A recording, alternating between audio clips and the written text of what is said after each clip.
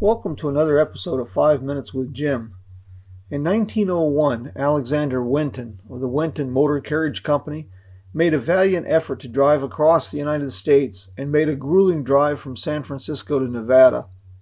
In 1903, Dr. Horatio Jackson succeeded where Winton had failed.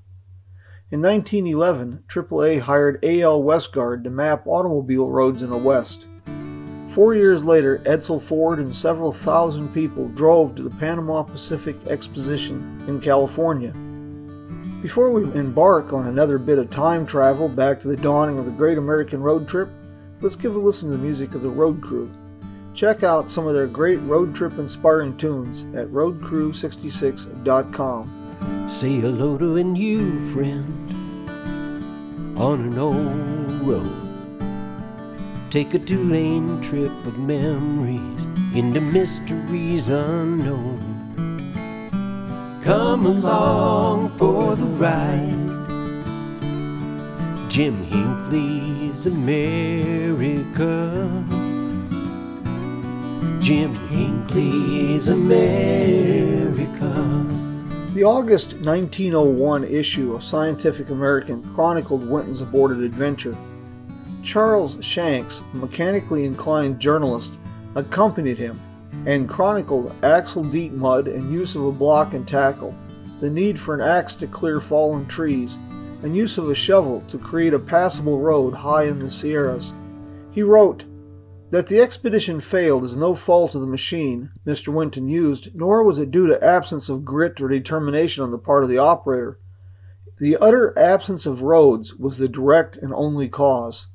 In January 1906, Scientific American published the riveting story of a continental crossing in an air-cooled Franklin. Sponsored by the Franklin Automobile Company, the drivers endured unimaginable hardships as they attempted to set a new record. The feature article notes, "Only 8 vehicles have ever crossed the American continent on their own wheels.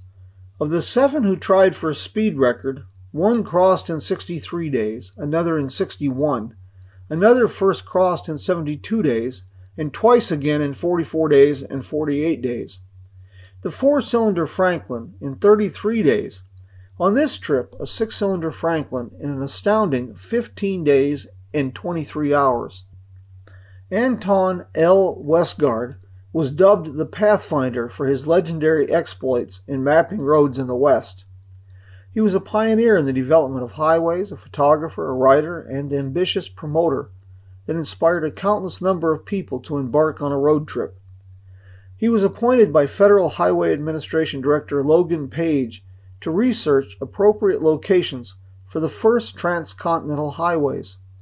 His 1911 cross-country field survey via automobile ultimately led to what would become the Lincoln Highway. The following year, he covered more than 20,000 miles by automobile in the West and Southwest on mapping expeditions. He also mapped the National Park-to-Park Highway for the Automobile Association of America.